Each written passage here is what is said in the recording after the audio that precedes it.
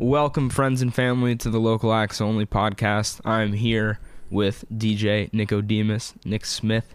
Yes, sir. What's up? How you doing? I'm good, man. I'm good. Dude, we just did that set. That shit was It was gnarly. cool. Yeah, that was good. That was a good time.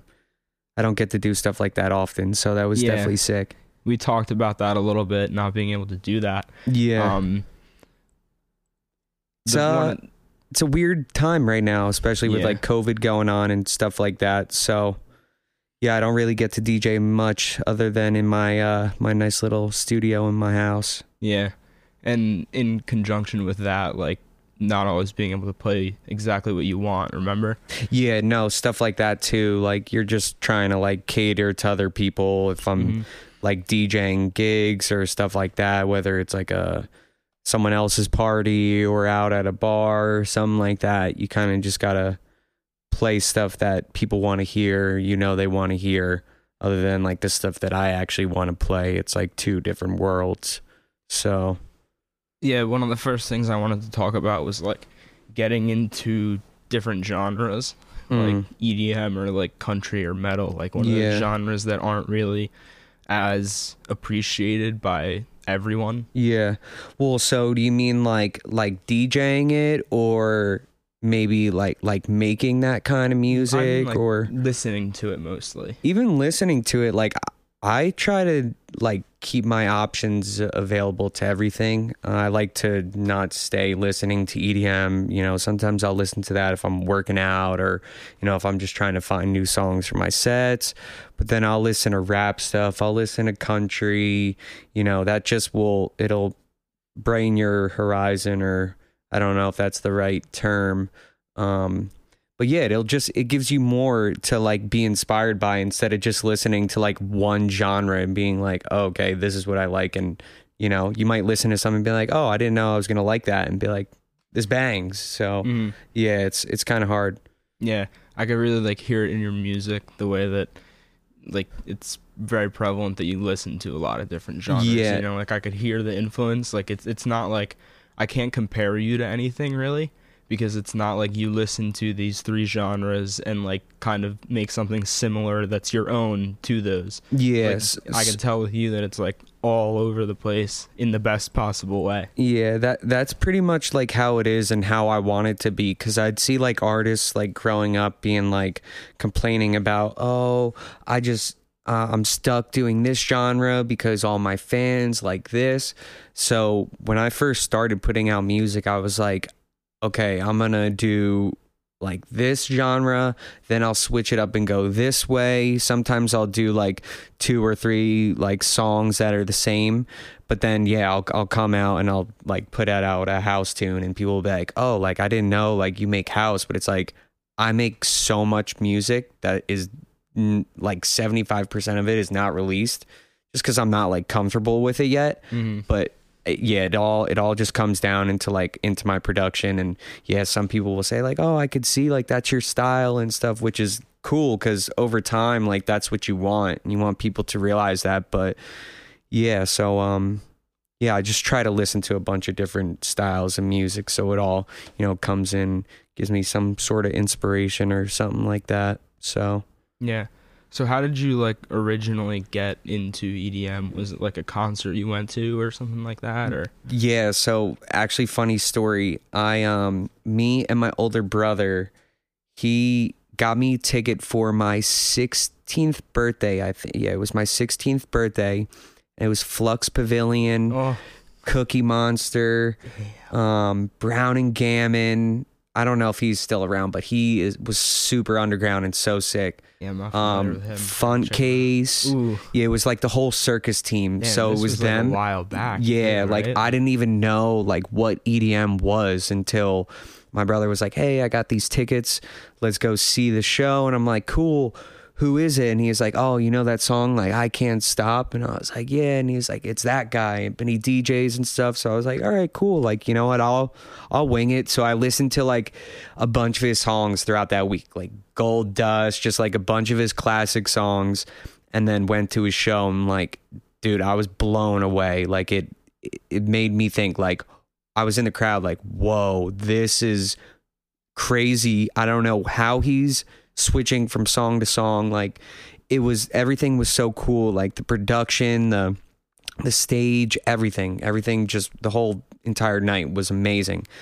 And then a week later, I went and saw Skrillex and like Alvin Risk and a bunch of people. So then that was like the cherry on the ice cream. Like, okay, I want to learn how to like DJ and stuff.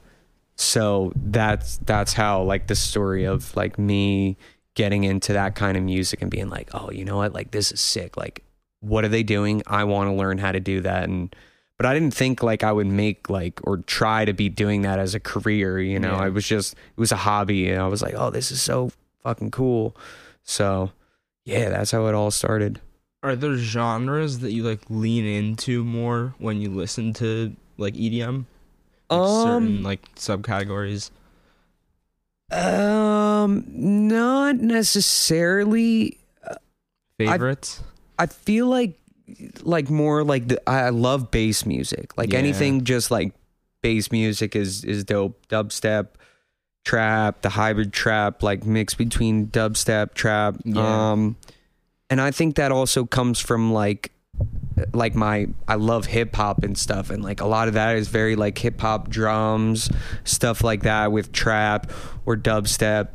So I feel like I definitely like those genres more, but I also came up listening to like those DJ blend mixes and stuff, which is like all electro house. So I definitely have a love for like 128 bass house, stuff like that. So it's kind of all over the place, you know. It's weird. Yeah. I have like spurts of like, oh, I'll listen to this and then I'll listen to that, and I don't know, it's weird. Yeah. Like I'll listen to Jersey Club for like 2 months and then I won't listen to it for 6 months. I don't know. Yeah. It's weird. That's how I am too. Like it jumps between like just listening to Rhythm, just listening to Excision for a month, and then just listening to another DJ for a month, and it's just cycle it repeats and repeats. New music coming out every day. It's just so much. It's like, it's impossible to like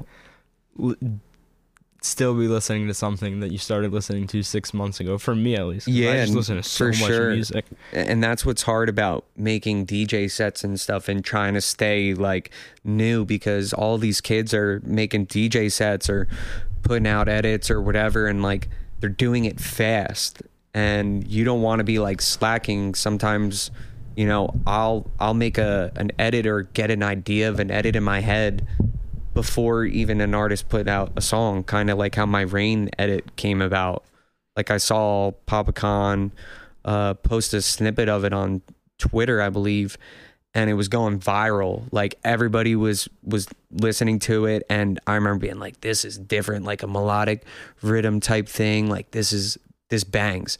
But I had an idea in my head like, oh my God, I could just flip this into like a house edit or something, and if I put it out like right when he puts it out, I think it'll naturally go. Mm-hmm. And then as soon as he put it out, I downloaded it and made it that night within maybe an hour and a half, not even. Damn. And it was done. And then I was like, you know what? I'm putting it out today.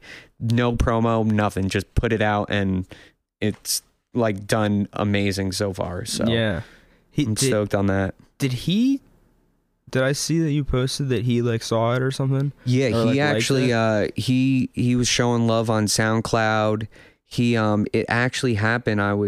One day I was sleeping, and I woke up in the morning and I had like a bunch of notifications on my phone, and he tweeted,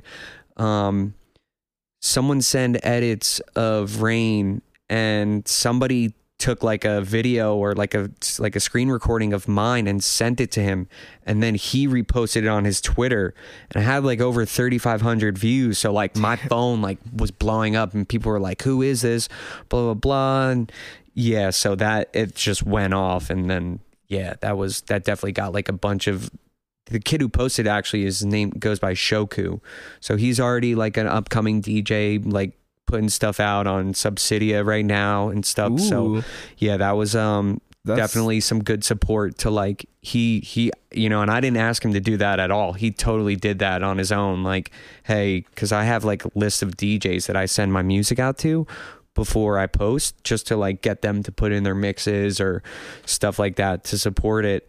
But yeah, he did that, and I did not ask him. I was not talking to him at all. So that was like, I was super grateful for that, because that's awesome. Yeah, it went off, and then Papa Khan hit me up and stuff.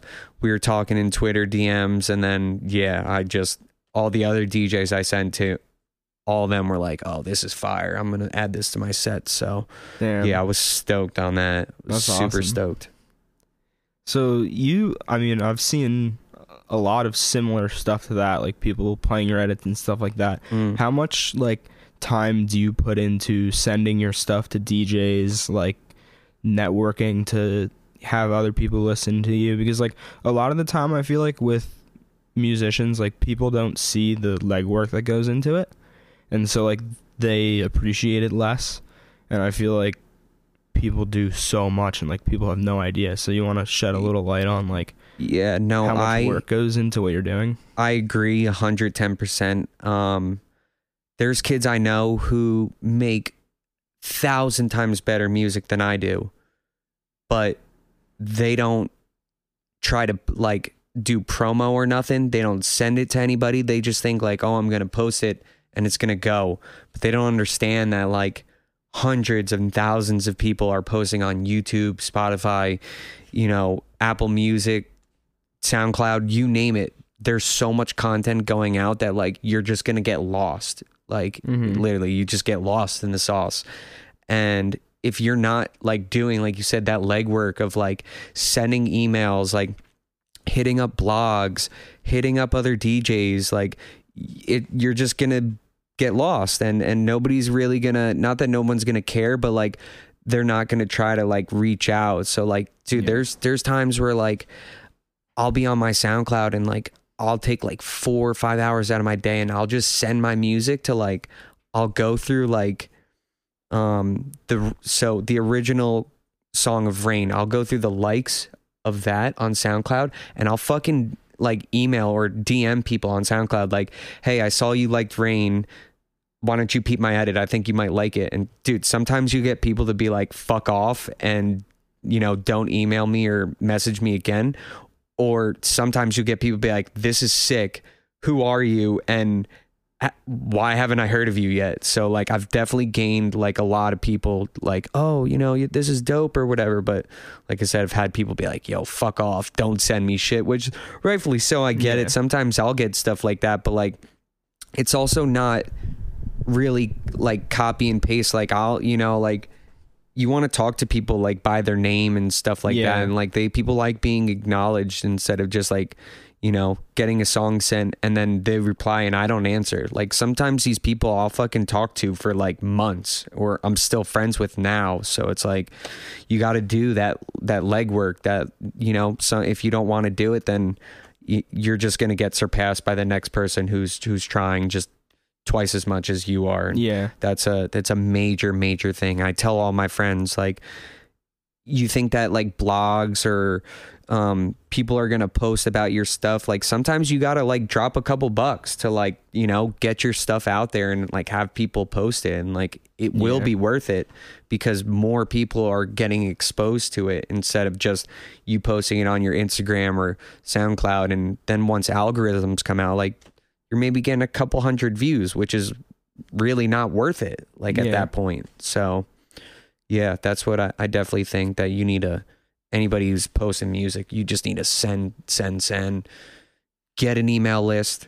Like I have like a Google spreadsheet of every DJ's email, blogs emails, like you name it. And then I just send emails all day long, and you set a day aside, and and then, over the weeks, people will start replying and stuff. Some people will answer that day, but a lot of the bigger DJs that I send stuff to, they don't really check their promo emails like that. So you got to be like creative somehow. And sometimes I'll send like 5 different emails to like if I'm sending stuff to like 4B or stuff like that, it's hard to get in touch with those guys. So you hit them with like Twitter, SoundCloud, Instagram, email, dude. I'll send 4 different ways. So one of those ways, like they're bound to hear it, and something's got to stick. So that's pretty much that. I love that, because I feel like a lot of people kind of discredit that because they see people like promoting stuff in like comment sections and shit like that. Yeah. And they're like,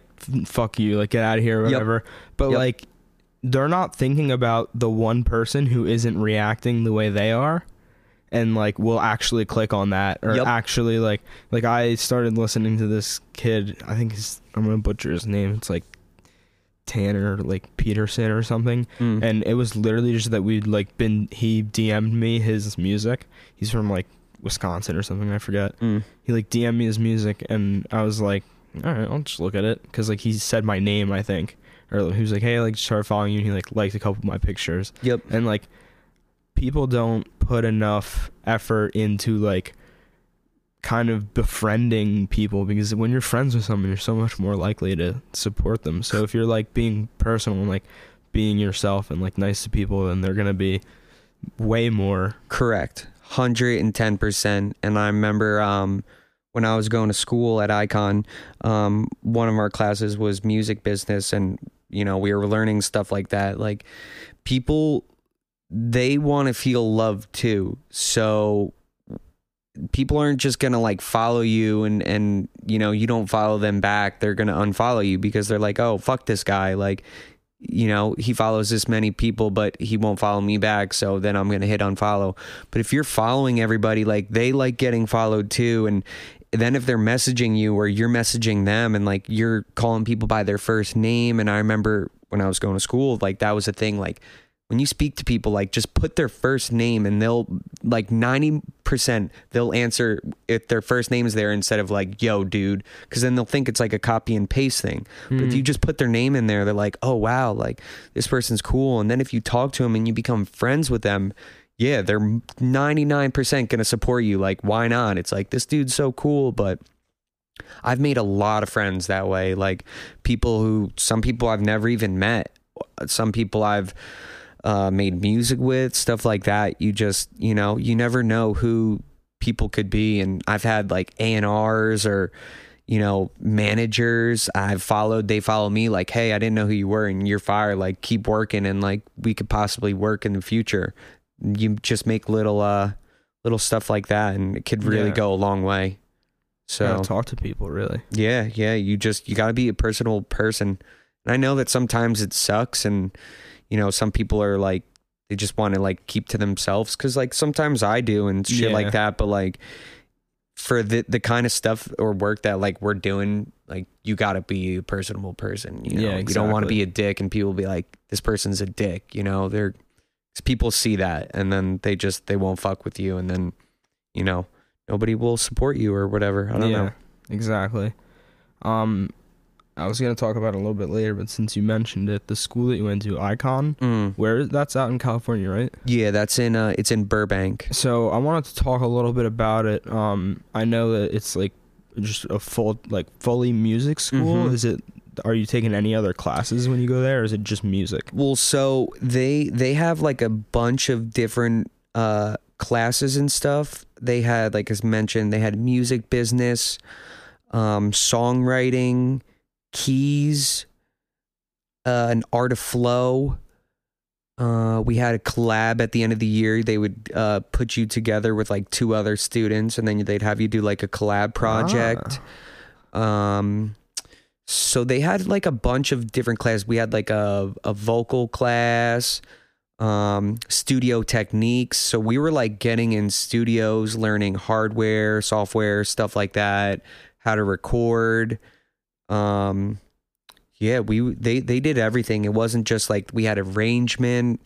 So they nailed the head on pretty much everything there. And now I know they have I think they have like two other programs that they're doing, which is like a master class of like, you have to graduate from the program that I did the 1 year, but be in like the top 10% of your class.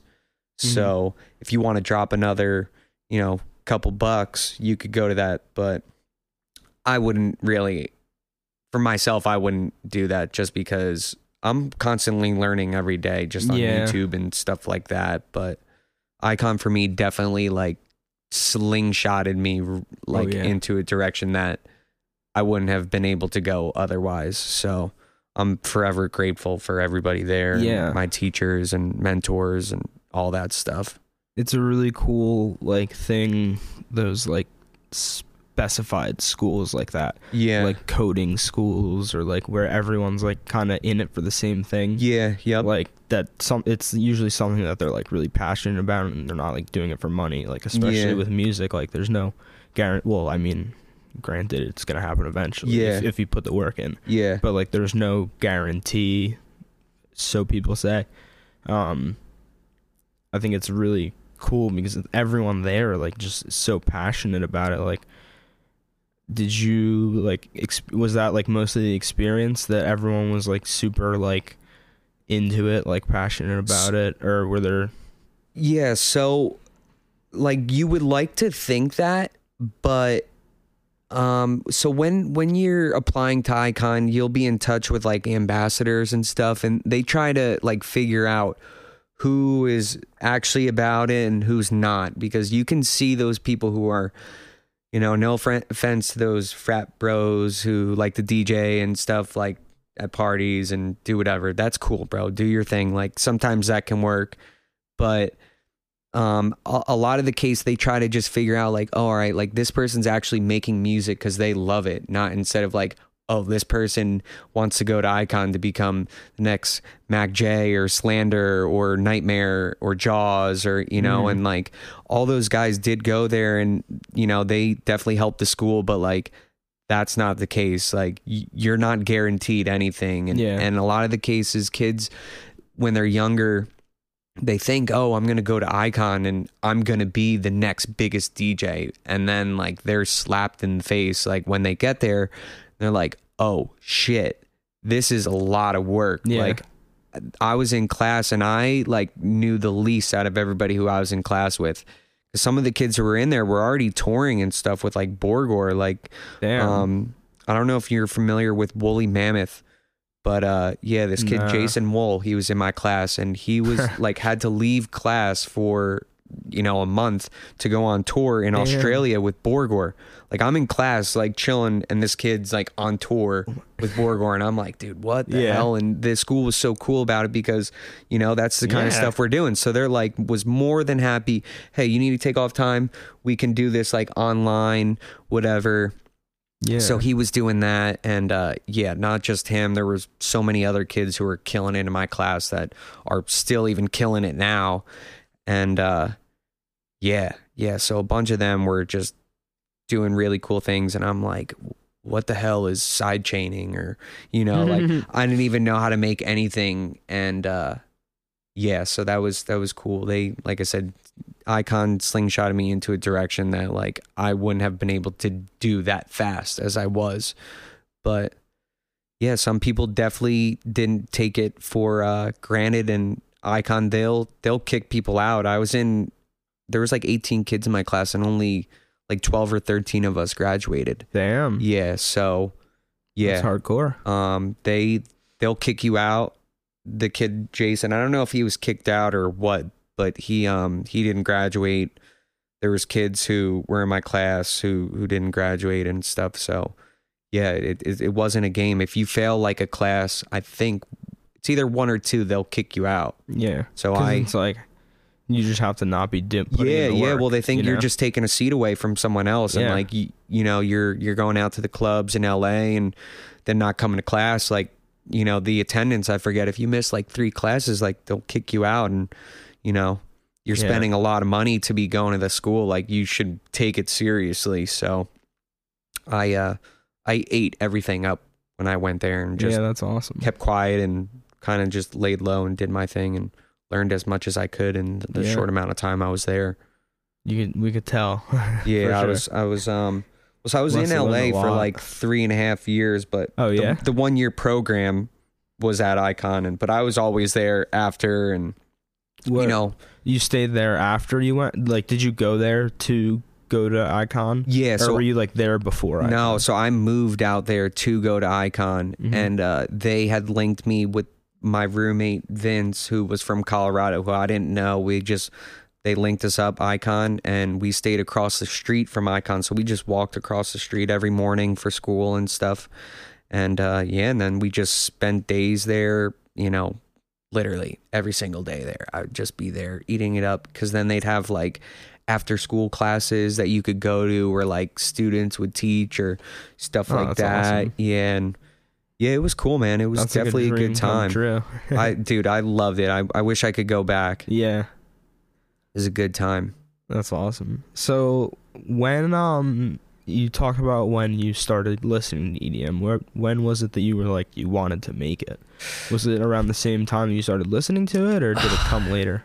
No, it was a little bit later, because actually I remember somebody said something to me. I was like, oh, like how does Skrillex make his songs? And someone was like, he uses this like app called Ableton, and he and it's like he uses 100 tracks. And I was like, whoa, that sounds crazy. Like putting together a song, like I don't know how someone would do that in any sorts. And I kind of was like turned off by that. So like I didn't really jump into it. And then maybe like I was a junior in high school, and they, how they gave you those Macs in those carts, like the cart would go around school and they had the Macs and they had GarageBand on it. And I opened it up and was like starting to fuck around and take loops and stuff and like put them together, and was like, oh, like this is kind of cool. And like, I'd be like, this bangs, but it was like the worst thing you ever listened to, dude. It's completely offbeat. Yeah, like that meme where it's just like that. You know what I'm talking about? Where it's like, bam, bam, bam. It's like that little harmonica or whatever that sound is, where it just sounds completely fucked up. Mm-hmm. That like, you're like, yeah, this is sick. But like, everyone else is like, dude, what are you doing? Hell? Like, turn that shit off. Yeah, dude. So that's how it started. But then my senior year, I had hurt my knee, and like, I was having a bunch of surgeries and stuff, so I wasn't like making any music and stuff. Like I was totally doing a bunch of other things, trying to fix my leg and stuff like that. So then that made me think like, all right, I want to take this seriously. Like I'm home. What am I going to do now? Like, so I was like, let me dive back into making music. And then my mom was like, you got to go to school, because I just graduated high school and I didn't know what I wanted to do. So she was like, you need to go to like OCC or something.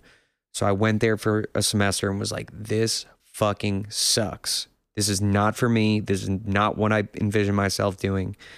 And she was like, well, then you better start looking up schools or something that you want to do, because you need to do something. And so then, I knew about Icon and stuff. I was already looking them up and looked up some other schools. I think it was called like Dubspot or something in New York City or Philly. That sounds gnarly. Yeah, Dubspot. Yeah. And that's where I'm going. I actually had one of my teachers used to teach at the one in New York City, like that we were very, he ended up being one of my mentors, Pilask. And he taught at Dubspot, but those dudes were all dicks or something, and they all broke up, and he moved out to LA, and then got a job at Icon.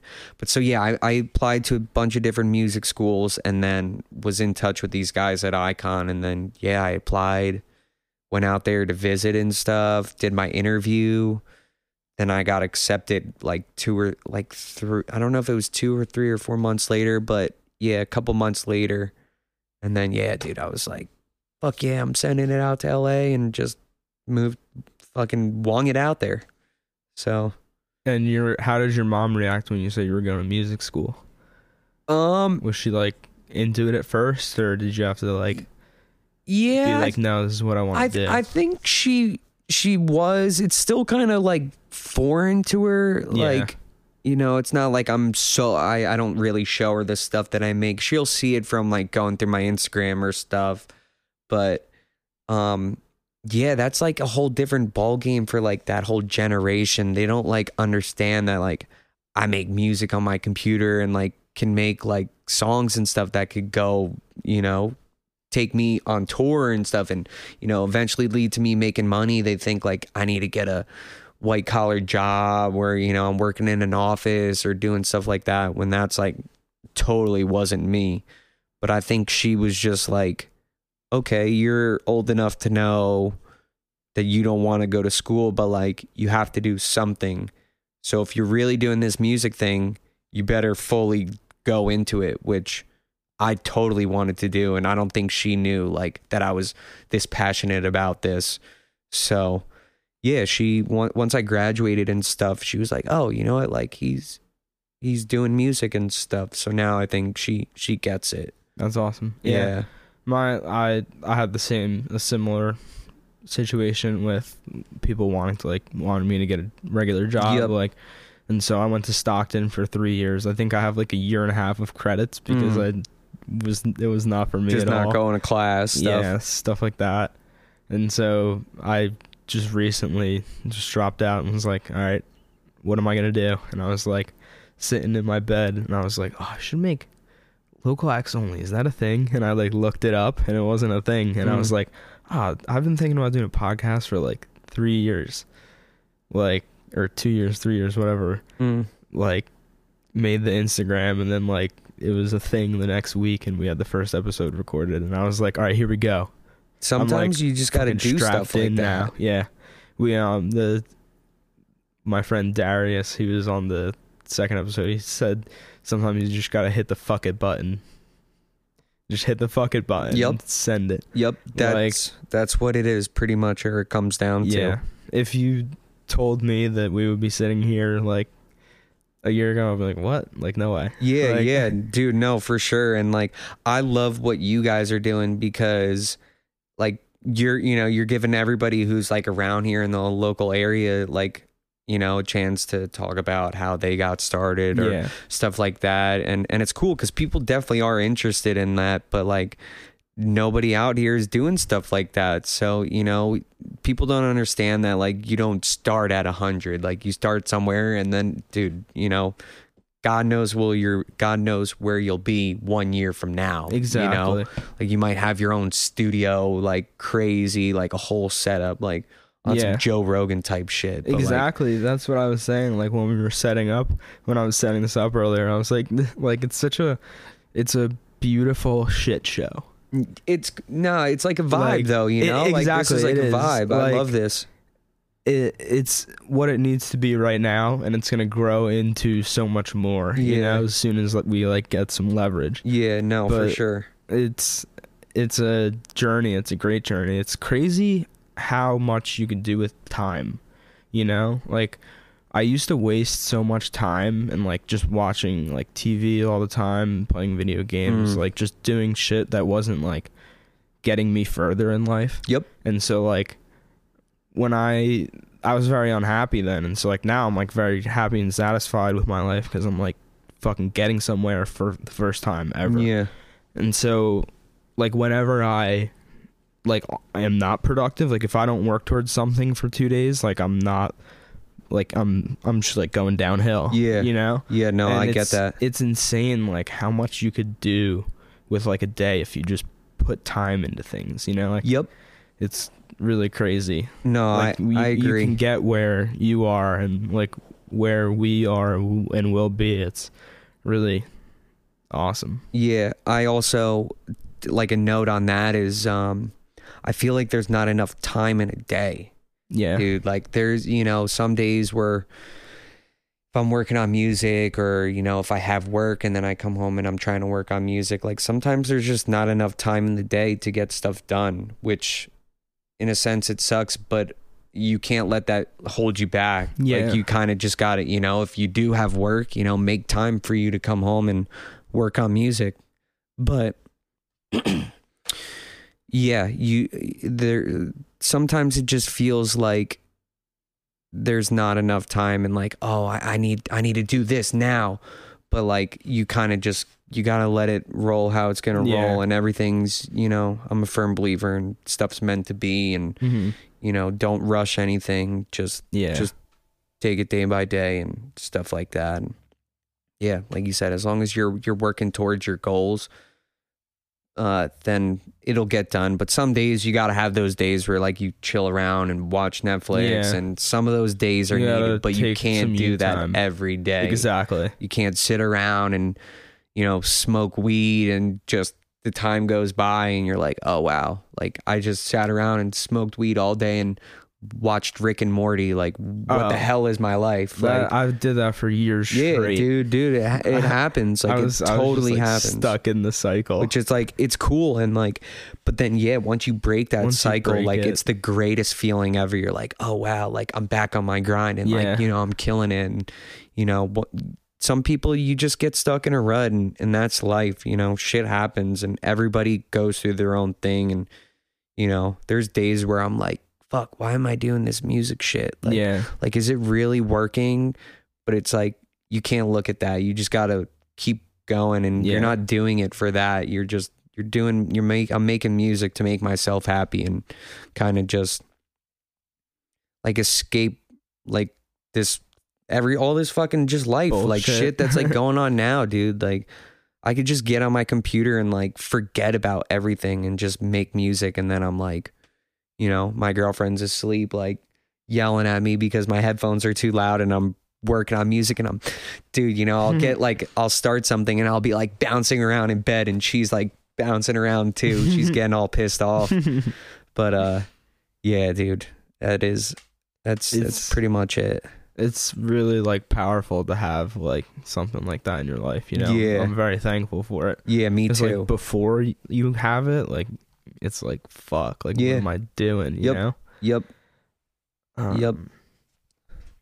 So we talked about when you started like producing, did you just start DJing like the same time pretty much, or were you DJing before that? So I was DJing before that. Like, right when I went to that Flux and that Skrillex show, I was like, oh, this is cool. I downloaded Virtual DJ for free, was like having little parties in my bedroom and stuff like that. And dude, totally wasn't beat matching, was just like fucking playing bangers, like didn't know what I was doing, but I was having so much fun. And that's like, pretty much where I am right now, dude. That's what it is. Like, just have fun with it. And like, you know, like, don't take it seriously. And like, so I did that for a while, and I DJ parties and stuff. And then eventually I realized, like, okay, like, you can't just make it off DJing unless you're like you know, doing like spinning vinyl, like a crazy type DJ like that, which I don't do. So I started doing that, and then probably around like my freshman year of college, like when I was in OZC, like I had downloaded, because I had to download Ableton and Logic, so I dove into that for like 2 months or so and was making really shitty beats, like really, really bad. And then, I had went out to school, and then, kind of just over time, you know, stuff, just trying to get better on my crafts, perfecting everything, learning all these tools that I was using that I didn't know how to use, you know, doing just everything kind of the correct way. There's no correct way, but like learning just about the tools that I was using. You know, I'd throw a compressor on something and blast the threshold, like thinking that it would do something, when I didn't even know how to use a compressor, or I didn't know how to sidechain, or, you know, use stuff that like that could help me, but I didn't know how it was going to help me in any way, or even using an EQ, like simple stuff like that, you know, just cleaning up your mix, stuff like that. So they teach you how to use all those tools. And, you know, like I said, there's no rules to it, but it's, once you know how to use it and what it'll do, then the possibilities are endless there. Yeah. Which is amazing. So like, while we're on the topic of like producing, are there any things, cause like a lot of people who listen to this are like, they produce or they engineer or they make beats, like, any like big tips you could give people, like things that you've learned that you wish you learned earlier, and then like even with stuff like neat things you'll do with like melodies or something, like how do you like write? I would say just experiment. And I know it sounds cliche, but a majority of the stuff that I've made you don't think about it in your head. Like, you're kind of just fucking around, and like it kind of just happens. And like I forget what they used to call it at school, like happy, like, or like happy mistakes, like something. It was just like Bob Ross. like it would happen, and you'd be like, "Oh fuck, that sounds so sick," which you might not necessarily known what you were doing, but it sounded cool, and you were like, "Oh, this is fucking dope." So then you're like, "Oh, I'll use that technique in this song," and then really it's that, and just keep making music. Like any song you do, you're just going to get better at doing it. You'll never get worse. It's like doing anything you do. You as long as you keep doing it, you're just going to keep getting better. And yeah, if you decide to pull Ableton up once every 3 months, you're going to stay in the same exact spot that you've stayed in. You'll never grow. Yeah. But you just got to keep on keeping on, and notice the stuff if you're not so good at, then focus more on that. And you know, I think you just got to experiment. YouTube is great too. Yeah. Like YouTube is an amazing tool. If you want to learn how to make music, go to Ableton. Go to YouTube. Yeah. They will teach you anything. Like Cymatics, other artists are now on there. Who's the one really big one? What's his name? Shit. Sorry. No, you're good. I'm not. I just know like big companies I know that are doing or were doing tutorials is Cymatics. Okay. They are great. A lot of those kids I went to school with. Yeah, they do free downloads and stuff. Like a bunch of EDM, hip hop, like you name it, they have it, and their samples are just absolutely amazing. You name it, the biggest producers, DJs in the world use their stuff. Really, really great stuff. But yeah, other artists now with like COVID are coming out with YouTube channels, like doing breakdowns of their songs and stuff, that's another ball game, because say 5 years ago, like when I was going to Icon, like people, like they don't want you to see what they're doing, because then they're scared that you're going to go past them. I think that's what I think in my head. Like, you know, DJs weren't showing their project files because they were scared, like, oh, like I'm not really doing anything that's too crazy. So if someone sees this, then they're going to make it, and then they'll make it better. And people are so greedy, like in the EDM like industry, or just any like music industry. They want to be, you know, as famous as possible, and don't want anybody really to surpass them, unless it's guys like Excision, or, you know, those guys are so sick who are like putting on for like young producers like me and stuff like that, just trying to like give these kids names. Yeah, because it's pretty impossible with like all these DJs. Look at the festivals, it's every single DJ, they play the same shit. Yeah, it's annoying. It's like, give these kids who are like younger guys who are fucking killing it, give them a chance, because like they're amazing. And there's kids now who are like fucking 14 years old who are insane. Yeah, insane. Oh yeah. I actually went to Lost Lands, and like, because I just fucking love Excision, like as a person. Like he's just great. Like, yeah, Jeff is so good. Like one of the most, I mean, I'd probably say one of the most like generous, like helpful in almost entire community. I mean, dubstep community easily. But so I was like, okay, like yeah, I want to go like see him. Like I saw him at Moonrise briefly, like half the set or something, because I went to see like, I don't know, some like fucking, I forget. But so I went, and my favorite thing about it was like the after shows.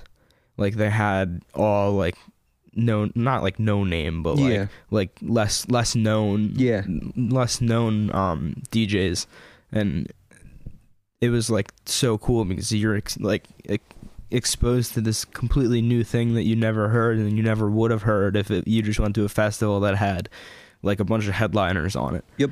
Like I love those little like sound stages that places have and stuff like that. Yeah, the side stages. Yeah. Could you think of any other like notable DJs that are like prevalent in the scene that do help out like Excision does? Like anyone? I feel all right. So one off the top of my head is Benzi. Benzi is so dope. I don't know why I'm blanking out of the duo he was in, but I remember seeing him when I was in LA once. And he is super fucking dope. Always working with like the youngest like upcoming producers who are just killing it. Like he is an A&R, I think, for his own like sub label Parametrics, but I think they're signed to Atlantic if I'm correct. So he's got his little label that he like puts music out for all these up and coming kids who are, you know, killing and stuff. So Benzi's dope. I'm trying to think of like artists I can think of that support me. Dirty Audio, he's dope. He's always playing out my stuff. Some like big name Dirty Audio is not so big, but like he definitely is a pretty big DJ. Not compared to like Excision though. Excision's like a, you know, the god of dubstep. Yeah, dubstep god right there. He's dad. Who else? Like big I think name. Subtronics like does a lot like Subtronics just started his label. That is dope. Yeah. He's my favorite. He's DJ, dude, he's killing it. And I love that he's like an East Coast guy, like that puts on for all of us. Yeah, for sure. Space Jesus too, you know him? Space Jesus. So I'm actually I just saw him at the Wakan thing they did where they do Camp Bisco. So funny about the Space Jesus thing. Oh, did I say Space Jesus? Yes. Oh, I meant sorry. Fucking Space. What's the other dude's name that he works? Liquid Stranger. Why did I say Space Jesus? Yes. I'm not talking about Space Jesus. You know the stuff about Space Jesus. Yes, though, I know. Right? Space Jesus is a scumbag. I was referring to Liquid Stranger. I associate the two because Space Jesus was on. Yeah, on that tour. I might just cut that out, honestly. No, that's way too. No, you could leave that in. No, that's funny. No, fuck Space Jesus. Yeah, fuck Space Jesus. I don't want to talk about Bass Nectar either. Yep, Bass Nectar too. I don't listen to those guys. Suspect. That's sick. Dude, the one time when I was living in LA, I actually seen him twice. I seen him once at the weed shop, and I saw him once at Ralph's. And the one time, Ralph's is like the Stop and Shop out there. And I seen him and I was so fucking stoked. I was like, yo, let's take a picture and shit. I was like, bro, I'm out here like going to Icon. And he was like, dude, hell yeah, man. Like keep killing it and shit. And then like 2 years later, that fucking shit came out. And I was like, you know what? Fuck this guy. Yeah, I was like, damn, dude. Like, and he used to like what it felt like he put on for younger artists, like bringing these guys on tour and shit. And then I heard about the stuff he was doing and I was like, whoa, man, like that's some fucked up shit. But yeah, like you said, I don't care about those guys. I don't listen to their stuff. Yeah, no, they're irrelevant now. Yeah. Unfortunately, I mean, they were talented. I wish that they didn't do those things. Oh, but, you dude. know, you can't. Dude, super like talented people, but yeah, you can't be a scumbag and then expect people to support you after that. Like it's not a good look. And even with Datsik, like I remember seeing his like 2 shit apologies and he completely did it the wrong way. And I don't know. It's a shame because Space Jesus and Bass Nectar shit the bed on theirs too, dude. Yep. But the sad thing is though, like people will still support Bass Nectar and that dude, like it's crazy. Like he's got a whole cult. Like, no, he really does. Granted, it was like, okay, his is bad and he's a fucking creep, right? Yeah. But I don't think it was on the level of Datsik or Space Jesus, but still like way past where it should be whatsoever. Yeah, of course. So I kind of understand because like the dedication that fan base has, it's almost like a little like scary. Yeah, no, for sure. It's like the Taylor Swift fans. I think that like Space Jesus and like Datsik, like I think they're just like, I don't think anyone's fucking with them really. No, like nope. Don't know if those guys will ever have a career again. I try probably like to have like a little alias and have no one know about it. Yeah, but the internet is like the fucking FBI. And they'll find out, like it's crazy. They'll find out fast, like, oh, that's an alias, and that's this person. You know, I think Bass Nectar might have a chance of coming back if it's like far in the future, just solely because of what the project like stood for. It was just like love and acceptance. Really, like it was really a beautiful kind of thing. That's tragic that he tainted such a beautiful like creation. Isn't that the ironic thing that it was supposed to be like you know, that whole like plur, like, you know, love, unity, respect, like stuff like that. And then these guys who were like preaching shit like that are like behind closed doors doing some fucked up, disgusting, weird stuff that I mean, look at the fucking government too. Yeah, dude, I totally don't stand for it. And it's like, I would like to hope that people like that don't get a platform. Yeah. But yeah, like I said, those Base Nectar people, like, dude, I know people with like tattoos of his logo and stuff, and I'm like, damn, that sucks. Like, you got that on you, but like they're just, they love him, dude. Yeah, that's what makes me skeptical, because like there's a few like artists that I would get tattoos on me just because like they like changed who I was, you know, like inspired me on a whole nother level. Like Alice in Wonderland, like I would get like something of hers on me, or like I want to get, you know, have you seen, I'm assuming you've seen Excision. Yeah, so I've actually never seen him live. Okay, yeah, I've seen him like live sets on my computer, but never at a show. You know the song Home? He plays it like all the fucking time. I think so, the Spaghetti remix. Yeah. There's like the robot. Yes, like, like is stomping on the ground. I kind of want to like get that.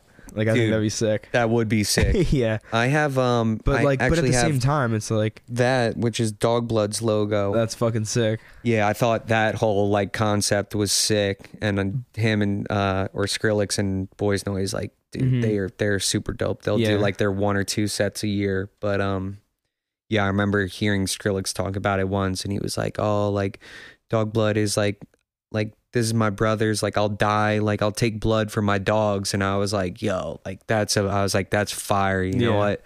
And the logo of it, I was like, dude, one day I'm gonna get that tattooed. And then I just was like, you know what, fuck it, I'm doing it, and then did it. That's great. Yeah, I love that. So like talking about Skrillex, and we talked about a few other artists, are there like ones that stand out to you? Like I said, like Excision, Alice in Wonderland, like are there specific people that you saw and you were like this, like I remember I think I cried at a Blouse at once because it was just like so incredible and beautiful, and I granted was under the influence of some substances, drugs, but stuff like that. Still, it was very beautiful, and I don't normally cry on it. So Dylan Francis, 110%. He's awesome, just all around awesome. I love that dude. He's fucking hilarious. He's so funny. Did you see the ladder thing that they did? Where they're like, if you have a ladder, you can get in anywhere, and they just like went around with a ladder. Yeah, dude, that was so funny. That was hilarious. He's like a really funny guy, dude. He's just, and he nails that too, because you know that's a whole different discussion of like marketing and stuff like that. But his marketing game is untouchable point. Probably the best. Yeah, like, who has better? Nah, he's just so funny, and that dude, he could be a comedian. He could go fucking tour as a comedian if he wanted to. Like he's that funny. And yeah, dude, I would say him. I've seen him probably like 2 or 3 times. Once I saw him at Soundgarden. That was super dope. I think the one time I'm thinking of though was I don't know if you've been to Terminal 5. I think I have. It's in New York City. Yeah, and I think that I saw venue Milky is Chance there. So fucking sick. It's like 3 stories. Yeah, I saw. So we were going to like each different story there, I think. Oh, dude, that is probably a sick show. Oh, fuck, who's the dude? Sorry, continue. Let me. No, you're good. Don Diablo. That was my first. Dope. That was my first rave. Shout outs to Kyle Van Oat for dragging me along to that. That's tight. I was just like, dude, I remember I had to take a shit, and I was like, well, at the show. I was like in the middle of a set, and I was like, well, I'm not leaving right now, and so like, I'm literally like jumping up and down, like clenching my fucking ass cheeks, like dude, dancing, that's fucking hilarious. Crazy. That's hilarious. I never like danced before that, and just like literally was like, oh, okay, this is what you dance to. All right, so that reminded me, not like me having the shit, but of me going to shows. As bad as it is, because I like my thoughts have changed a little bit on the person now, but like Carnage, dude, I used to love Carnage. Like I thought like, oh my god, this dude is fucking dope. Yeah. Blah blah blah. And I went to go see him. I remember the one time he he posted like, yo, I'm gonna be at Chipotle in New York City. And my brother, like, because I didn't have Twitter at the time, I think, or maybe I did, and my brother screenshotted it and sent it to me, and I was like, dude, let's fucking go, like, right now. And we literally got into his car and drove to the city.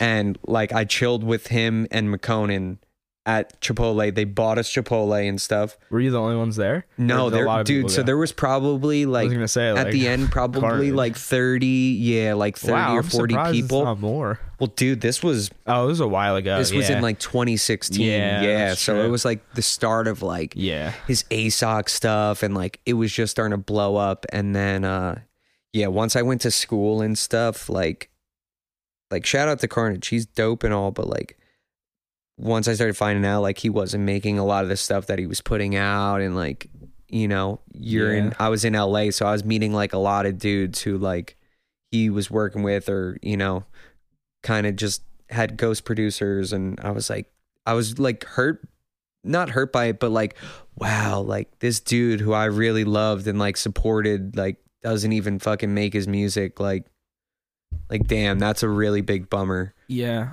And I think he does now and stuff, because he got shamed for it so much that one year of like him doing that tutorial, like the very way more louder. Like he literally didn't know how to explain anything, or, you know, on like a way more louder. Dude, that was such a meme. I didn't see that. I gotta see it, dude. Oh my god, you didn't see that? No. That's crazy. He's doing it. Was an interview or like a tutorial with Razer, those computers. No, and he's using incredible. Something, and he's like, I don't know what this does, but it just makes it way more louder. And that was the meme.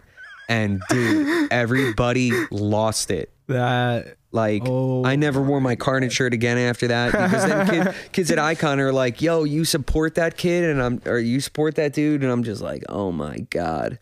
So then that was like the end of it for me for Carnage, but he definitely like inspired me on like the electro house, like into halftime trap, because I didn't know what that was, and I was always like, yo, this goes from like fast to like trap vibes, like what is this? And I love doing that. I do that on a lot of my stuff, because I've never really like heard a lot of that either. Like when I listen to your, I'm like, oh, this is fucking different. Like people don't really do this a lot. I love going like, halftime. People might do it a lot, but I'm not like noticing it, or very popular music. It was definitely like a 2014 like kind of style thing, but that's like when I was like listening to it. So like that's how, you know, it all integrates with my style and stuff. And yeah, I love, like, because it's a nice switch up, and, you know, it gives you that groove and bounce. Is that what it is on the Papa Khan edit, the melody? Like, what are you doing with that melody? How it like kind of glitches a little bit? So the glitching of that, like that melody is just like stalls a little bit or something, kind of, you know. Am I explaining it properly? No. Okay. So you're talking about like the first part of it where it's like dun, dun, dun, dun, dun, dun. So with that is like, that's what like they'll call like the quote fake out drop. Mm-hmm. So you'll hit it with like the initial kick, like as it's supposed to drop, but then you'll leave it empty. So it'll hit with the kick, dun, dun, dun, dun, dun, dun, and then it builds up, and then you bring the drums back in. So it kind of like gives you like, it's like suspenseful. You're like waiting, like, okay, it's going to drop, and then it comes in. Mm-hmm. But so yeah, that's just like taking out like a section of the drums, and then, you know, just it'll naturally build up, and then fucking when it drops, it hits like double as hard, you know? Yeah. But then for the last part of that drop, it went from like 128, and then I sped up the BPM of it to like 175, which brings it into the DMB part of it. Yeah. To like, you know, but you got to gradually like bring it up in speed, so it's not like very noticeable. Like, oh, you know, some people who make music and stuff, they'll be like, oh, I could tell it like changed, but most people listen to it who are just average listeners, and they're like, oh, this is fucking sick, you know? Yeah. So yeah, that's what I did with that one. It's just fake out, you know, put initial kick, no claps or anything, no hi-hats, nothing. It's great for fucking build up anticipation, stuff like that. So like when you write that, do you like play piano at all, or do you just like kind of have a knowledge of like chords and scales, kind of, so you know how to like So with that, like everything is kind of different. Like if I'm making beats and I want to record into something, like sometimes I'll like use my keyboard, but I'll say 95% of the time I like to draw stuff in. Yeah, I did it with the keyboard, but then I like just get the like basic and then like change it like crazy. Yep.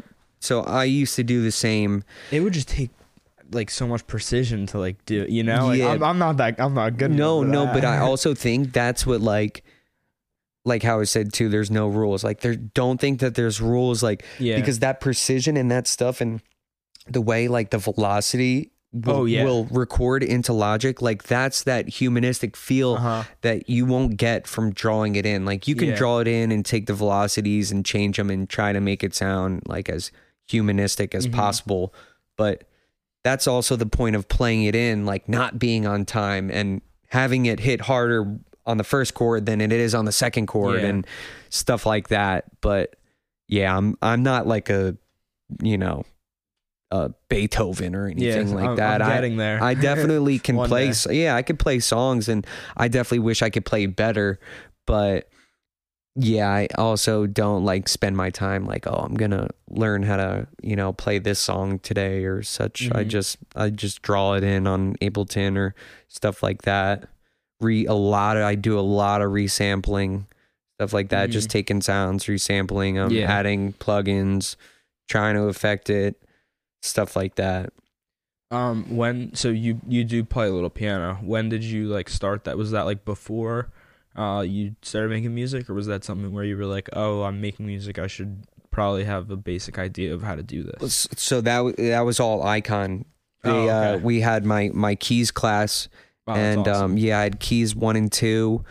Dude, it was awesome. You think, but like, I didn't know how to play. Yeah. And you'd have your homework and we'd have quizzes and tests. And for like the homework, quizzes and tests, like you had to go up in front of the class and like play whatever song or whatever it was, or do whatever scale you were playing. So that's how I learned like all my scales and stuff. And then then once it was like song or keys 2, like we were playing songs, and dude, oh my god, my anxiety would be so bad the morning of, like I'd be like thinking I'm gonna throw up, like, oh my god, I have to play in front of my peers, like, but everybody felt that way. And then once you were done, you were like, you know what, like I fucking nailed it. And it was like the greatest feeling ever, but terrifying in a sense that you're playing in like a room full of all these kids who make music, who you kind of just feel judged in a sense. When you were doing that, how much time were you like putting in every day to practice? Like, were you doing it every day, not every day? Like, what was your routine? So the first, because it was 2 semesters of it, so my first 6 months, or I would say my whole first year, I was playing either every day or every other day. Like, because I had to learn my homeworks and stuff, and my homework was, playing the songs that you don't learn that in 30 minutes or an hour. If you do learn it in 30 minutes or an hour, you're not going to get it precise. And like, that's what you'd be graded on, like precision, like, hitting all the correct chords, like making sure the melody and like your chords are all like in sync, everything. We'd have to play with like the tempo on it too. So there'd be like sometimes drums and stuff. So it was like I was playing in a band, which was cool as hell, that I loved. But yeah, let's say I was probably playing realistically like every other day, but probably for like 4 to 5 to 6 hours. Damn. Because you have to like get it like on point, or I would do that for 4 or 5, 6 hours. And then the morning before the test, like I would have class from 9 to 4, and I would do it from like 6:30 or 7 to like 8:30 practicing. Or I would go to Icon as soon as they would open and would be like chilling in the hallway, like playing it, just trying to like get it good. So I wasn't anxious, because dude, my hands would be fucking shaking. And then as soon as you're on, like you just play and you don't even think about it. Your fingers are just moving. So yeah, I haven't played like that though in 2 or 3 years at least. Do you still like practice it much or? The last time I practiced it was, I want to say 2 years ago when I moved back here and I saw Bohemian Rhapsody, the movie, and I was like, dude, I want to fucking learn how to play the piano like good again. And so I remember I taught myself Bohemian Rhapsody, and then after that I was like, I kind of just, went back into the hole of like, all right, like I don't want to do this, but I want to learn how to play the drums. Like, drums are sick. That's like my last stop, because it's the instrument I find the hardest, because it's like 4 things at once. Rather than it's just a lot. 2, it's a lot. It's a lot to deal with, and I don't have like the best sense of rhythm, so I'm like waiting till I get that sense of rhythm through the other instruments that I play. And like understanding a lot about music, because then when I get there I'll be like, okay, it'll be easier to learn. Yep. I'm the same way. Like, for me, I feel like I have a lot of rhythm, and I know like I could play the drums, but I've never learned, and nobody's ever taught me, and I've never like had time to sit down for like 12 hours to play the drums, or like, all right, like this is how you get it. So I was looking into like the electronic drum kits, but I've heard things from people like, oh, like they're not as velocity sensitive. You just won't get that feel that like you would get on like a real drum set. And my neighbors definitely won't have me. Definitely won't like that. I was a little worried earlier about ours, but nothing happened, so we're good. That's not bad. I need to buy them a Christmas present or something. Dude, my one neighbor does not like me. Totally does not like me. But the one on my other side, which is actually on the side of my studio in my apartment, they're great. They totally love me. So that's good. Yeah, that's great. They don't complain or stuff. But I'm not like blasting music anytime past 10 o'clock at night. Like I'm always, reasonable, stuff like that. If somebody ever told me to quiet down, I totally would. But I've never been asked that. So that's usually never an issue. Is that like a big problem that you faced like before? Have you all, like, since you moved out, were you living at home at all, like with your mom or? So after I went to Icon, I lived on my own. So I was like 19 when I moved out to Cali. So I was on my own ever since then. But when I moved back to New Jersey like 2 years ago, right after my mom sold the house that I grew up in, she had this apartment that was lined up for me to move into, but the woman had like 2 or 3 months left in that apartment, so I stayed with my mom for like 2 months. But I wasn't there for like any longer than that, so that sucked.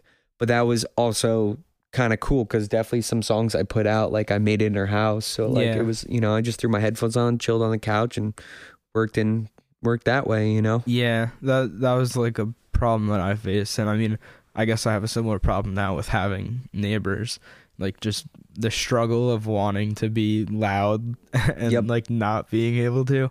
And it's such a, like, I understand, but at the same time, like, just be cool. Right. Some people, like, I'm not gonna keep you awake, I'm not gonna wake you up. Like, if you're gonna take a nap, tell me and I'll not be loud. Or if you're on a phone call, tell me and I'll be quiet. So some neighbors, they'll act cool at first. Like when I moved in, my neighbor was acting cool, and then she just like fucking like a light switch, dude, flipped out one day. And then ever since then, like, dude, we've hated each other.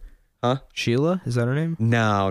Susan. Okay. I knew it was something with an S. I remember I was in one of your live streams. Yeah, when I was saying fuck Susan. Kristen was like, fuck Susan. Yep, and dude, you were like, fuck Susan. She sucks, dude. She sucks, man. She's not a nice person. She said some fucked up things to me before. Damn. Yeah, dude. Some like fucked up shit that I won't repeat on here because it's just like evil. Come on, Susan. But yeah, dude. She's fuck Susan. So something I wanted to hit, I had something that I wanted to go back to, but I totally forget what it was. Is like the stuff that you have out. You have stuff out all strictly on SoundCloud, right? There's not. So, I personally think, like, I love that. Like, I think it's really smart because, like, do you want to rather than me like guessing why, do you want to talk about why you stick to doing flips and edits rather, like, I know you have music and you produce, like, you're a fucking incredible producer. Like, why exactly are you waiting to put out your own stuff? Are you waiting for like more of a following kind of, or just waiting to find your sound completely? Yeah, so for me, it's kind of like what you said, it's kind of a little bit of both. Like some days I'm happy, like I'll have like original tunes where I'm like one day I'm just gonna fucking put that out. But then I'm like a couple, 2 or 3 months will go by and I'll listen to it. I'm like, oh, like that's not how I'm feeling now. And I'm like, so if I release that, like, I don't know if I'd necessarily be happy. And I remember when I was like just starting to like get okay with like, all right, I'm making stuff like, and I kind of like this. Crank That, I don't know if you're familiar with him. He was like he was doing a lot of flips and just edits, like strictly that, no original music. And what's that? And he was like, I want to do this because I want to build my following up and like keep getting more followers. You do the free downloads, people will follow you and they get the download. Yeah. And so I'm doing those gates, and I was like, I kind of just took that approach and was like, you know what? Like, that's not a bad idea. Like, you get these edits that like DJs will play out, because someone's not going to click on, not that someone won't click on your song that says, Nicodemus, whatever name of the song, original mix. But if they see a song that they already like, somebody remixed it or edit or a flip, they're more likely to click on that than somebody they don't know whose name it is.